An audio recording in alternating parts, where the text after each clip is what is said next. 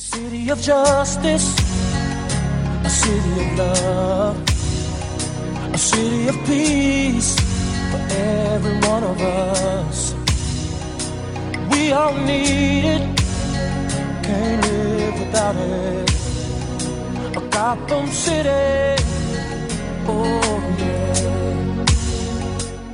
Hello, and you are listening to the Gotham Chronicle podcast, powered by the BatmanUniverse.net. Check out Universe for this and many other great Batman podcasts. And you know what? If you like this and all these other great Batman podcasts, we have a survey up on the BatmanUniverse.net's page that we'd like you to take. Tell us what you like that the website's doing, what you don't like, what you want more of, and what you want less of. I'm Josh, and joining me is... This is Donovan. And we're going to take a look at the Red Queen, the Halloween episode of Gotham. But instead of trick-or-treating, we're taking But instead of trick-or-treating, we're going to take elevator rides with our ex-girlfriends, because that's always fun. A trick or a treat?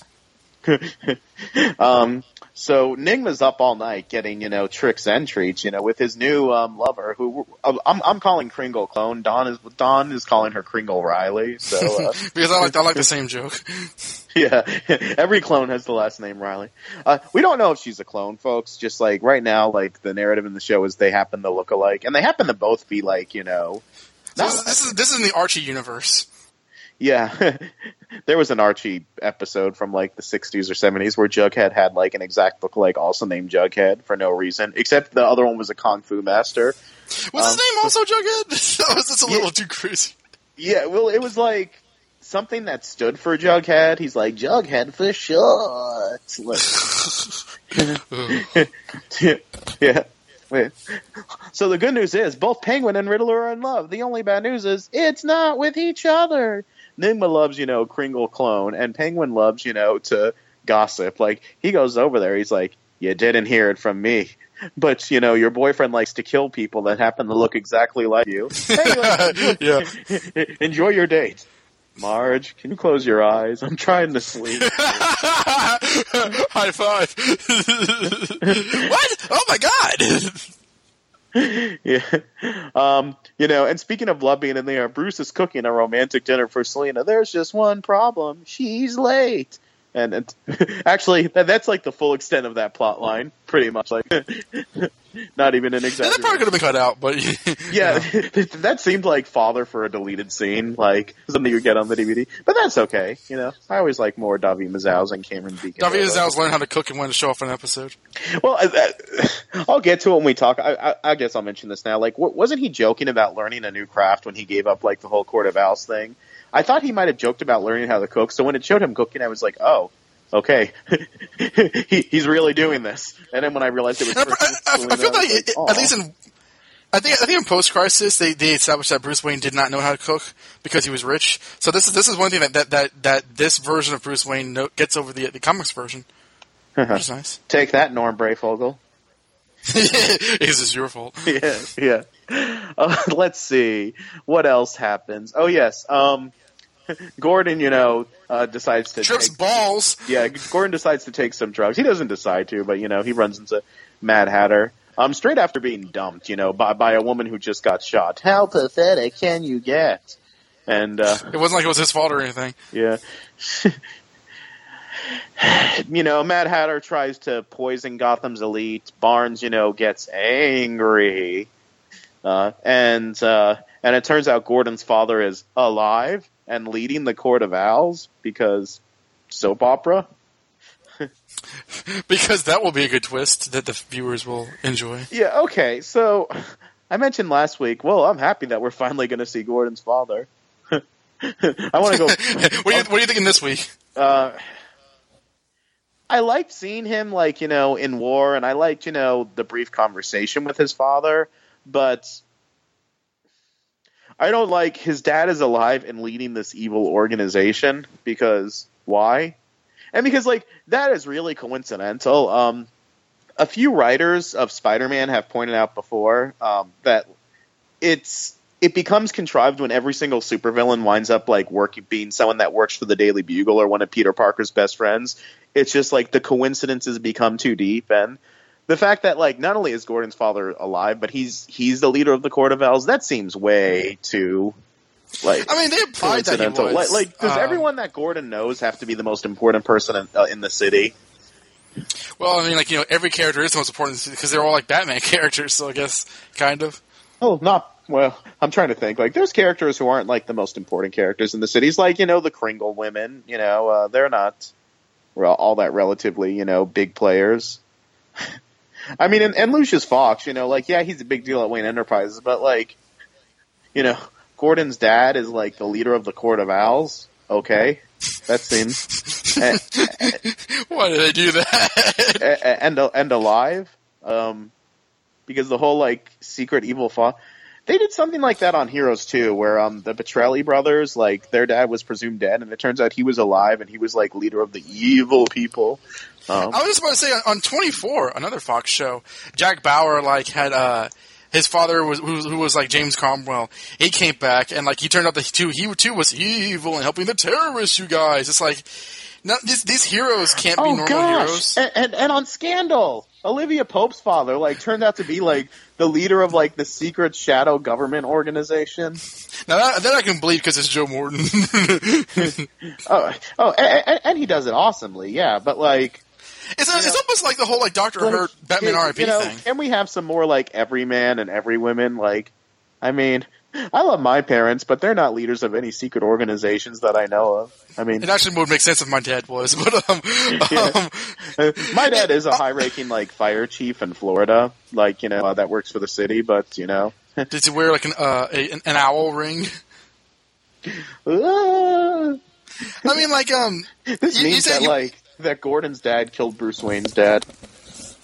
Oh, for God's sake! Like you say that like you want more everyman heroes. Like Gordon used to be, or he is that way in the comics. There is no like grand Destiny book rap with like the war and his dead father. Like there's no daddy issues. I don't mind the war. He used to serve in the army. I could dig that. Yeah, I do stomach that fine. But like giving him daddy issues, I think is just kind of like lazy writing. I didn't personally hate the daddy stuff, but like it felt very much like I knew exactly where they were going with every beat. It wasn't very dramatic, and it's like, no, please come back, Daddy, I love you. Like, yeah, I hate because every time there's a fantasy where someone like visits the dead relative, it's always the whole cliche, no, come back, even though I know this is fake, blah blah. It was very, very Uncle Ben. Yeah, the first night that Gordon was a cop, he was too busy like showing off his badge, and he didn't stop. He figured, why should he get involved? But that night, the police were at his parents. You directly quote the '90s show. They tried to hit me, but they hit her. Gosh, and then Gordon's like secret fantasy is not only to be married to Lee with a son and daughter, but to be married to Lee in like 1940s Americana. Exactly. I did steal that joke from you when you texted me, so I early 1940s. That's like pre-World War II, 1940s. It's crazy. Yeah, I know with like. And for some reason, the son doesn't ask to give him a rub down like in the comics. You say for some reason so that we demand to see that. Yeah, I mean, to listeners who have forgotten or who didn't listen to the episode, there's like a Silver Age, or actually it's like very like Golden Age comic where like Gordon's pre-crisis son, Tony Gordon, like we find out that apparently every night he like gives his dad a full body massage, and then like there's an issue where Batman's impersonating Gordon, and he's like, no body massage. And there's like this like panel of Gordon's son looking very, very like quizzical, thinking that's funny. Dad never says no to his nightly like body rub from me. So, which like that would have been taking place around the time when Gordon's fantasy in this like episode does. I did listen for the names, and there's no James Gordon Jr. The daughter was named Frankie, right? The daughter was what? I think one of the kids were named Frankie. I think it was the daughter, so we didn't hear the son's name. He could have been Tony. No. It was Frankie and Julie. Because I remember thinking, oh, maybe the daughter's Julie Madison for reasons. Why? she only exists after the mid-season finale where he dates her, I guess. Well, and then like it doesn't make sense. Like, why would Gordon and Lee's daughter have the last name of Madison? But. So are we talking about like Gordon's trip this episode? I guess. Yeah. So it was kind of hit or miss for me. I actually ended up really liking the Barbara Keene interstitials. Sonny, you want to jump in there? Oh, no. I was letting you expand if you wanted to. But what I've said before is my favorite, like, Barbara Keene part in this episode, even though it wasn't her, it was just the fantasy, is a very well-acted moment from Erin Richards, her best moment of the season, and maybe even, like, most of last season, too, where Jim says, "Do you miss the way that you used to be?" And before she even says a word, her facial expression completely changes, and she has this, like, sad, regretful look on her face, like, that has a hint of longing in it, too. And just the body language and the acting from her in that silent part is done very well. And then it's followed by her saying, "Do you?" And then, like, Jim doesn't answer, which you can almost do an entire episode of that, because, like, this is supposed to be in Jim's head. Is this, like, Jim wished Barbara was the way she used to be? Is this Jim actually... Because I did say in one of our last episodes that he never looked back on that relationship. Is this Jim being regretful about that or something? And, you know, why did Jim choose Barbara of all people to be his spiritual advisor? Like, there's a lot of questions you could ask about that, but ultimately I do love, you know, that moment where, like, you see that Barbara's actually sad that things have not worked out, you know, the way that she wanted them to be, even if it's not the real Barbara. I think it's definitely left up for interpretation, because I would think that, like, real life Barbara prefers being how she is now, because the character that she was at the beginning of the series was very, very boring. Like, as a person, there wasn't much to her. Even if she's unlikable to some degree here, she's at least she has a lot more agency and a lot more autonomy. So I think that even if she regrets having a normal life, I think that she regrets the fact that she enjoys how she is now. So it's kind of a mixed feeling. And he says, to Gordon, I thought that she went to Gordon, "Do you wish you were like the way you used to be?" Where Gordon was, less illegal. So I think there's a number of ways you can take from that. Well, and you've said there's two things this episode that I'm wondering what you think of in Gordon's fantasy. Like, number one, you wanted there to be emotional follow-up to what happened with, Jervis Tech and the whole, like, who dies thing. I thought that there was significant follow-up in this episode with his, like, conversations with both of the girls involved. And then the other thing, too, is you wanted some remorse from Gordon over the stuff he did. Not that he's shown a lot of remorse, for, like, his actions the past few years, but I did think it was interesting when it was like, why aren't you a cop? And he's like, cops are supposed to be heroes and I'm no hero. While that isn't a lot of self-exploration, I feel like, at least it's surface exploration of him, saying, yeah, it's not cool that, like, I've killed these people and done this illegal, stuff. You know what? I actually was pretty pleased with what we got. I thought that he was completely kept out of action so he could deal with himself, because that was a major thing that happened last episode. They didn't, like, pretend it wasn't. And when Harvey says first of all, everybody keeps on calling her Vale. It's like she doesn't have her first name. I don't know why. That was actually awkward. Everyone's like, "Oh, go visit your girlfriend, the one that didn't break up with you in the first scene of the episode." Yeah, totally. She sure thinks I'm so hot. Why? She's texting me right now. Oh, yeah. Stay away from me. You're playing Angry Birds on your phone. What do you mean she's texting you? Well, I mean, I think that it was done well. I like the fact that, like, we kind of figured out, you and I, like, immediately that, like, he did that to save Lee. I didn't like him, like, saying, like, oh no, I totally want to hurt you to die, Lee. Believe me, I'm that cool. And, like, everybody's like, okay, Gordon, whatever helps you sleep at night. But I mean, I could buy Gordon saying, because he's hiding behind, like, he doesn't want. But that's so childish. I mean, like, who is he fooling? Nobody, which is what the point was. Like, he didn't fool anybody. Yeah, that was kind of weird. But I did think it was ridiculous that Lee pressed him on it, though. Like, well, she's like, just admit that you have feelings for me, my ex-boyfriend who, and by the way, I'm engaged to someone else. Like, what does she have to gain by Gordon, like, admitting that he still loves her? Like, don't do that, Lee. They try to give him, like, his own peace of mind, but, like, yeah, but what I liked, though, I is think that she should have just silently, like, let it be unsaid between them. Well, what I liked about this is that, like, the events of last episode made him kind of stop. And it wasn't just like, business as usual, let me find the Mad Hatter and be action hero guy. The plot called for him to have a crisis of conscience, and it kind of was at a head of all the things he's done. So I actually thought that, like, I don't know how intentional that was, but that's how it served the character. And I was pretty happy with like how. I mean, honestly, a lot of the LSD scenes I thought were kind of random, and I don't know if they all made sense, but the fact that they were happening at all suggested a crisis of conscience that would make sense towards this guy who used to be a good person, and now is not. I mean, there was some elementary school symbolism in there, like, ooh, Bruce is wearing a mask. Don't you see, like elementary school psychologists, it's because, number one, he's Batman, and number two, Bruce hides behind a mask of who he really is. Isn't this deep? Well, one, I don't know if he does, but two, like I didn't know if I was like, I'm not sure if that makes any sense. And why is the Penguin like fighting him in war? Like, what does that mean? Because it's showing like different cast members in wacky situations. They need to have someone in there with them. And I think it could have been Bullock. That should have been Bullock, right? I'm not going to I don't know if it's supposed to mean anything. Like, like this isn't the Chuck Dixon issue of Nightwing where like everyone that was in Dick's dream, like I literally just flipped to that issue like before we came on Skype because that was just in my way. Gordon's like, "What's your name, JT? What does it stand for?" Jason Todd. No. Hi, Jason. My name's Jim.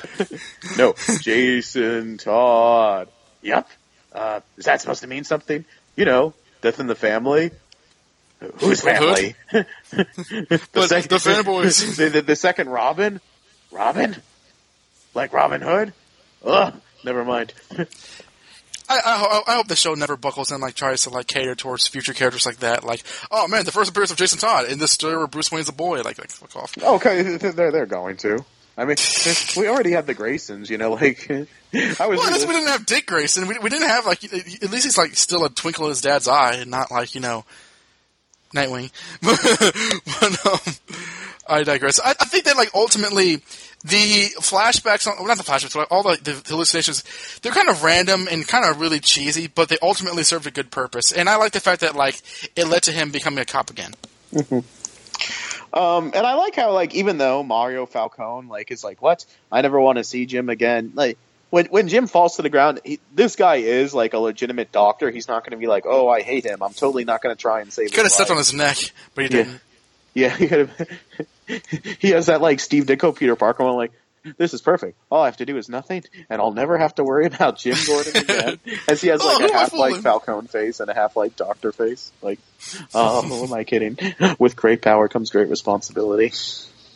So and I noticed that like he turned around and had this bandana, this Band-Aid on his neck, and I thought that I heard the music swell up like mysteriously, but maybe that'll be followed up, maybe it won't. I didn't notice, and so like when Don texted me about it, I said to him, I don't know, maybe the actor got like like a boo-boo on his way to work and like just kept it on. Marina Bacarian, can you kiss it, make it better? We're only fake going out. I'm still with Ben. He's like, haha, of course we're only fake going out. Excuse me for a second. And he like goes to his car and like blasts All By Myself as he like cries. No, he blasts Linkin Park. In the end, it doesn't even matter. He thought that they were dating for reals. He didn't realize that Gotham was just a show until that moment. You are so beautiful. Cut. That's not in the script, man. It's like, you are so pretty. Oh, yeah, of course.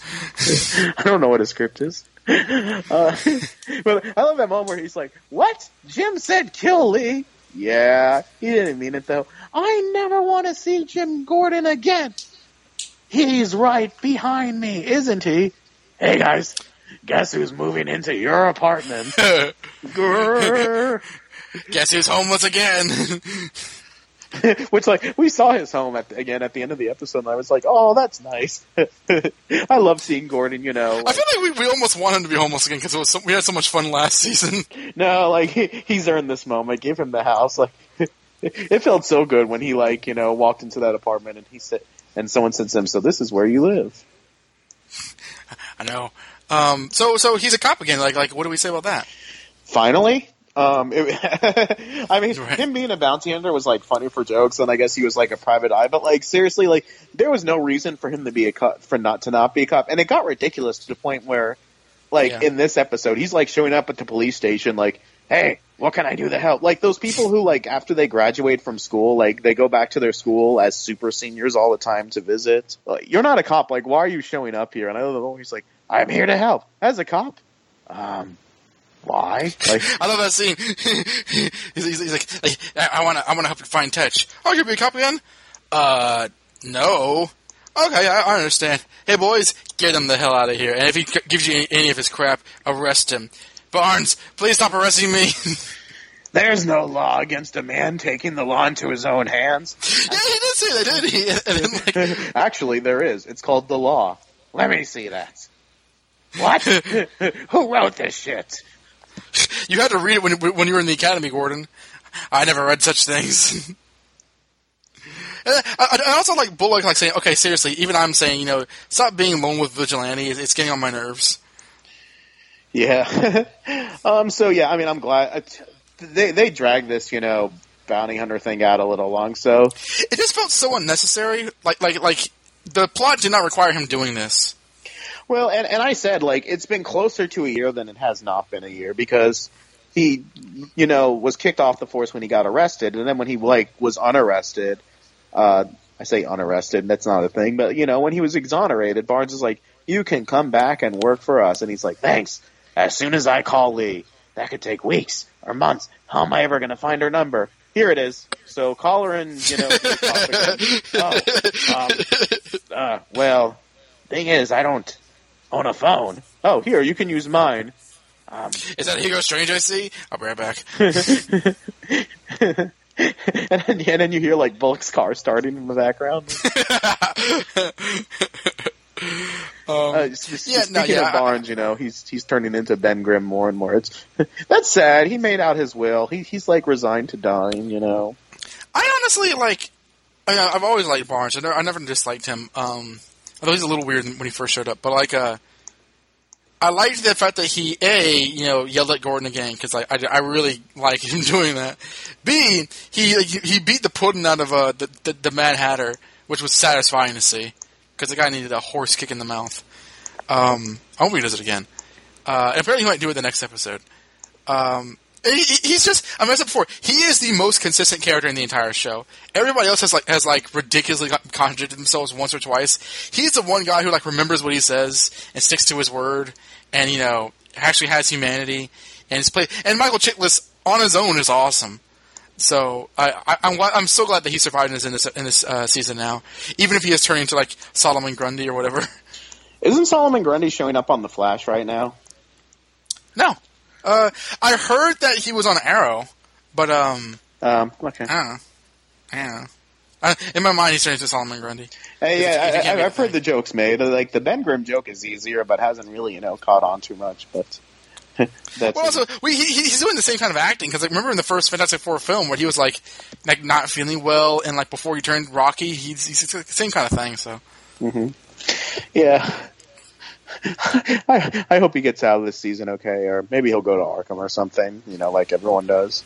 Apparently, only murderers go to Arkham, according to, Kringle Clone. Really? Which I'd have to actually think about. No, because the Calendar Man was in Arkham Asylum, but he never killed anybody.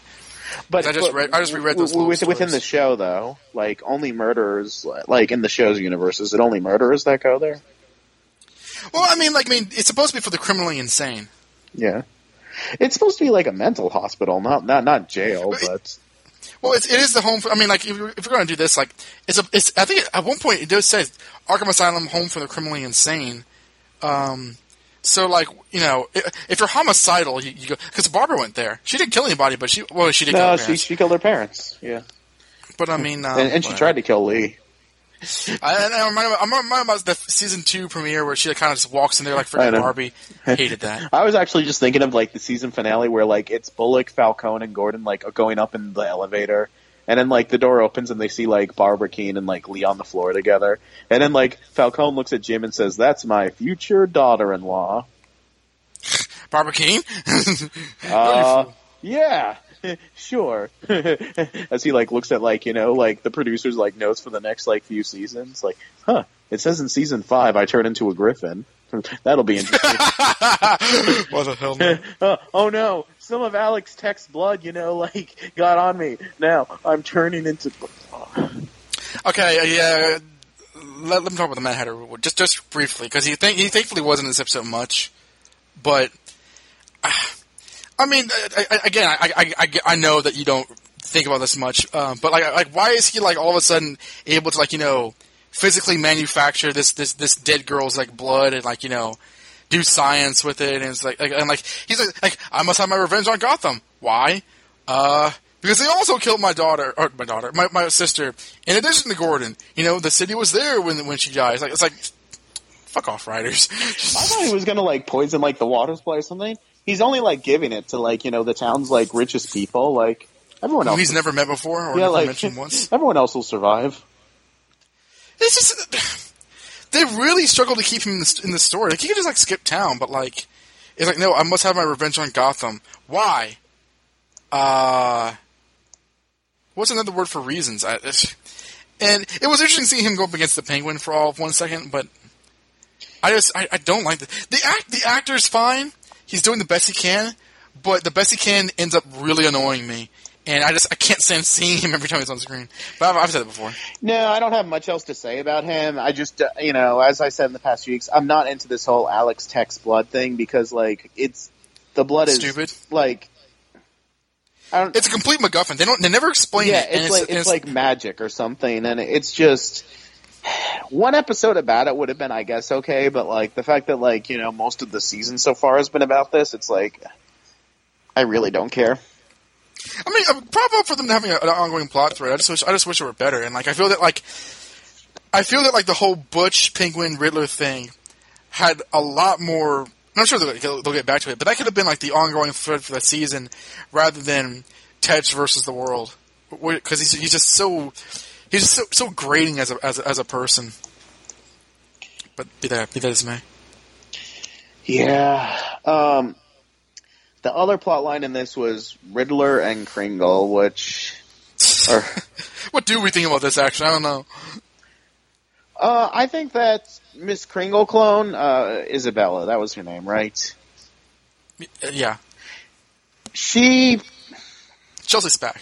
I don't like saying that somebody deserves to die because and yet because it's victim blaming. It's oh, this girl deserved it because of the dress she was wearing. That being said, this girl deserves to die. I'm flashing back to a year ago, those episodes that we did with Stephen Lacey and stuff, where Kringle has been kind of stalked by Nigma, and she gets an invitation to go out to this fancy restaurant, and when she shows up, it turns out to be Nigma's house, which should have been an alarm bell right there, oh, we're not meeting in public, we're meeting in your house, and no one knows I'm here. But she goes in anyway, and I'm okay, wow, this is stupid. And then over the course of dinner, he casually mentions that he murdered her last boyfriend, and she's what? I'm scared. And he's oh no, let me explain. Sometimes I hear voices in my head, and I talk to myself. Oh, okay. And then she proceeds to have sex with him.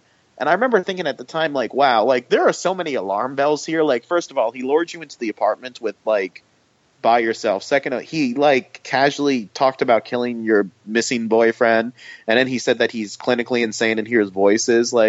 That's, and she was, but so this Miss Kringle, she finds out, oh, not this guy killed a girl who looked exactly like me, who was also his girlfriend. And by the way, this wasn't decades ago. This was mere months ago. And after he killed her, he framed other people for different murders and killed other people along the way. And she's well... And he didn't tell me any of this, obviously. Yeah, and he didn't tell me any of this, but, I read about... But because... And I've met him, less than 24 hours ago. But because all my life I've read books, I Want a Real Man. Yeah, that's exactly what that is. And that to me, it's it's very, very Ted Bundy, where, this, charming guy turns out to be a serial killer. But, I think that they could have written her to be a little bit more... realistic, rather than it's okay, no, kiss me. I heard that you killed your last girlfriend who looked exactly like me, who you were also as madly in love with as you are with me. But I decided, I'll take a chance, because I read books and I don't know the touch of a man. Sometimes I walk through this little French village and people's will like talk about how different I am, and I'll say there must be more than this prevents your life. Just watch. I'm going to make the Kringle clone my wife. I agree with you in that like it's ridiculous. And I don't want to dislike this character, but like that is really it's just lazy writing. It's just lazy bad writing. Well, it makes like if you're like, if you had a female relative who came up to you and said, I met the most wonderful man, and like, oh, by the way, like he's killed lots of people like this calendar year, and like the last one that he killed was his other girlfriend. You would be like rightfully concerned. I just feel like if they had a woman on the staff writing, then that would have been written differently. Because I'm presuming that they definitely don't. Maybe they had at one point, but not that scene. Because that's just like no one in the world would act like that. Like, no one in the world would act like that. And then they kiss, and Penguin's like, "Man, let me tell you about the C plot of this episode." he like stops in his tracks. Whoa! Penguin. But I made you two break up your conversation. I gotta go. Yeah, it's the countdown of death for that character. The moment we saw her, I knew the Penguin was going to get her, but we'll see what happens. Apparently, the next episode, like Riddler's having LSD flashbacks of Kristen Kringle. He's like, but I killed you. I mean, that is to say. Now, I didn't like the Penguin Riddler stuff this episode as much because, like, it was funny, like, Penguin, like, where is he? I'm so worried about him on the floor. Like, that was funny for, like, a split second, but then I'm thinking about it, like, okay, I get it. Like, he loves him, so, like, he's going to be, like, overtly worried when he's missing. But it was a little too over the top for me, and it wasn't as, like, genuinely emotional as the last few episodes were. You think it was played for laughs? Somewhat, and played for exaggeration. It's hard to describe, like, the way. It didn't do much. It didn't. I didn't feel that way because it is the Penguin, and he tends to overreact all the time. So it didn't do much for me. I actually really liked how happy the Riddler was to tell the Penguin. Like, he genuinely sees Penguin as a friend. It's like, oh man, I met this girl, and like it's kind of endearing to see, even if he doesn't return Penguin's affections, seeing their relationship done that way. And I don't think we talked about the actors, Robin Lord Taylor and Corey Michael Smith. They do have good chemistry together, and they make their scenes with both of them. They're not just like scenes with badly written characters. They're scenes where they really spark off together, and I enjoyed those scenes. But I hear what you're saying that Penguin was a cartoon character again, as he's been this whole season. Yeah, I mean, I'm still rooting for these two to get together. Apparently, they did an interview with some website or magazine that I read online today, where both actors, like, they think that Penguin's like feelings for Riddler aren't real; that he's just like misinterpreting like affection at a very vulnerable time in his life. But that's just the actor's take, Like, I can kind of see that. I mean, he definitely has a crush on him, but I can kind of see like Penguin. I mean, Penguin's obvious. I mean, I think that Penguin. He obviously felt that Riddler loved him, at least initially. I think it's fair to say. Yeah. It's funny because, do you remember, like, we thought that because Corey Michael Smith was, like, on a pilot that, like, he wasn't coming back. Like, remember we were saying, well, I guess the Riddler story... That's my fault. Yeah, I said, I guess the Riddler story is wrapping up. I said, I mean, where else can they take this character at this point, I'll never say that again. Well, no, like, and bravo for the show. Like, they are taking the character in a new place. So... I just think it's a very, very interesting idea. And I too have seen people like, oh, they made the Penguin gay. This is the worst thing that's ever happened to me personally. But like, it's really interesting to see where it goes. And I hope that it doesn't end like contrived where like, let's call it right now. Penguin kills Kringle lookalike. Riddler finds out. He says, "But Riddler, I love you." They break up. That's how they're not. That's how they're not friends for the rest of the series, and like they're rivals or whatever. Yeah, I mean, we'll get a Jim and Pam, Ross and Rachel thing. I don't know if I'm prepared to say that Penguin's going to kill her. That being said, there is some weird stuff in the solicitations, like for the next few weeks, that do support that theory. So I don't know. Like, it feels like that's too easy. I'm also wondering if like there's more to her than meets the eye. Like. This is going to sound incredibly stupid. But the Court of Owls clone Kristen Kringle? Or, like, Kristen Kringle has, like, a twin sister who's going after Enigma as revenge. I would like that. That would be interesting because that would actually add dimension to that, as opposed to her just being on the meat grinder. Yeah, or her it would explain why she's so eager to date this murderer. But I like that because it makes her not stupid. What she is. Yeah, incredibly stupid. That's unbelievably stupid. That's all I have to say about this episode. I kind of figured that this would be a short one because the plots are very. There's not much to say about them after a certain point. There's not much to say about the Bruce and Selena thing. It sure did happen. I did like Alfred. Okay, I'll make myself scarce, but keep the lights on, and I'm not going to be far. We didn't even talk about teenagers. The Bruce plotline. But that being said, all I had to say about it was what I said in the little recap. It's. I got no other I thought it was cute, but there's not much to say about it. Yeah. Beyond that. Yeah. For our new Day Rising episode, we have a comment from Al saying, another counter regarding comments about Superior Spider-Man. It's true that realistically speaking, even in a world of superheroes and aliens, you would not necessarily presume someone who is acting out of the ordinary to be the subject of a body-swapping scenario. However, for the characters in Spider-Man's supporting cast who have had direct experiences with situations with imposters or other elements which might cause someone to not act as themselves, as Peter egregiously was in Superior to outside observers, then what would be cause for suspicion and alarm, and consequently action on the part of those characters. But those things were hand-waved in the story itself. It is not asking the characters to be as genre-savvy as the audience themselves might be as much for me to ask them to react to the situations, honestly given their actual experiences and histories. So sure, while it's justifiable for characters like Aunt May or Mary Jane to not suspect Peter of being an imposter in Superior Spider-Man due to the existence of people like Mystique or the Skrulls, their own direct experiences with chameleon, robot parents, shape-shifting alien symbiotes, clones, and genetically altered actresses should realistically cause them to act very differently to how they did. For other characters with different history and experiences, such as Selena in this episode, such considerations and reactions don't have to apply to her. And I feel for her in this specific episode, her thinking Bruce was either a different person or had somehow been affected by something would have made sense either way. I said all that I had to that in the last episode or two. And, and as I said, to hear more of my thoughts on that, go and listen to the Spider-Man Crawlspace episode where I rant about Mary Jane knowing or not knowing. It's the Spider-Man Crawlspace episode where we covered Superior Spider-Man issue number 2. Thank you all for leaving comments. The next episode is called Blood Ruse. Like it's spelled like Russ, like Blood R-U-S? Yeah. I don't know if it's just a typo on this thing. I don't know what that means. Yeah. I'm looking at Blood Russian? Because it's not Rush, but I don't know what a Blood Russ is. It is Blood Rush. Futon Critic just forgot to put the H in. Whoops. So Barnes begins to feel the effect of a recent incident and begins to go mad. Okay.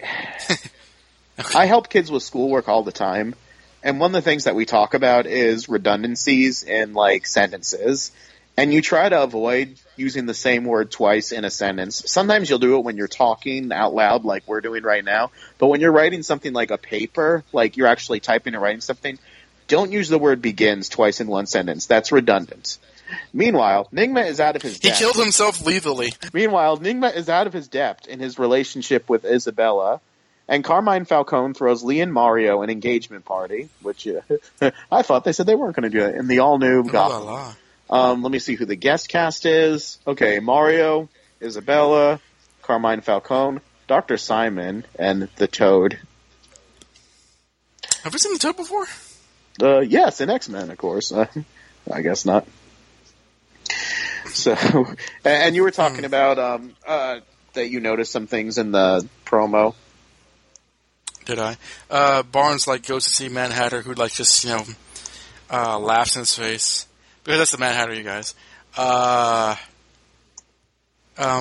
Gordon is a cop again, but he looks like he's an FBI man. He's dressed like Dale Cooper from Twin Peaks, and whatever. I feel like this sure was an episode of Gotham, and the next episode might be the same. Although we're definitely getting some developments in the Barnes plot. So, all right. So tune in next time, and we'll talk about that. It'll be the night before, let's see, The next week's episode will be the night before the presidential election. So by the time we record, we'll know if it'll either be like a Trump presidency or a Clinton presidency. That was close because we almost went the entire episode without mentioning the election. I know. What if this is like happening in real life? Like the president's like chief of staff is like in love with the president. He's like in love with, well, I mean, because in love with Hillary Clinton, and tries to destroy Bill. I want you to meet, my new boyfriend, Bill. Wait, haven't you two been married for like 30 years? Oh, a little longer than that. Well, the public thinks we haven't. Yeah, the public thinks we've actually never met before. Like, it's all been like smoke and mirrors and like stuff. Just like the Niche de Salsa says. Yeah. So until then, this is Josh. And this is Don. And you've been listening to the Gotham Chronicle podcast.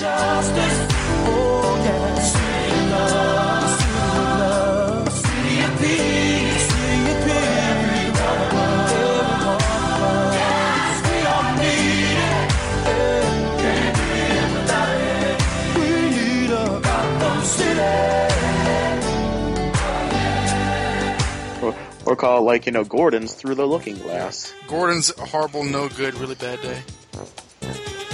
Gordon's elevator ride with, awesome. Gordon's elevator ride with Barbara Keane. It's not what it is like them blasting into the roof like Willy Wonka.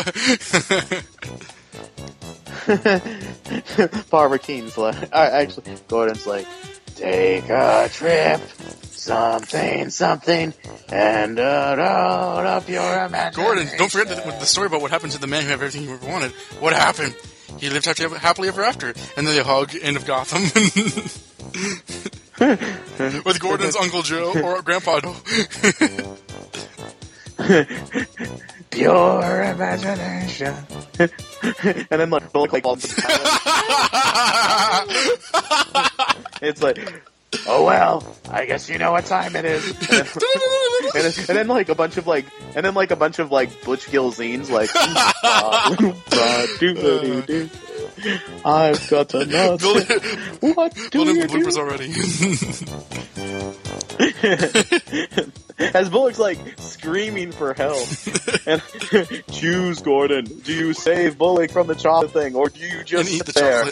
chocolate? It's such an impossible choice. No matter what I do, I lose. Save me, Jim. That's the No choice. matter what I do, I don't know what to do. Damn you, Mad Hatter. Yeah, the Mad Hatter would have been. Damn you and your impossible choices. Okay. All right, let's get down to business and defeat these Huns. This one's called the Red Queen or Red. Oh, who cares if that or not?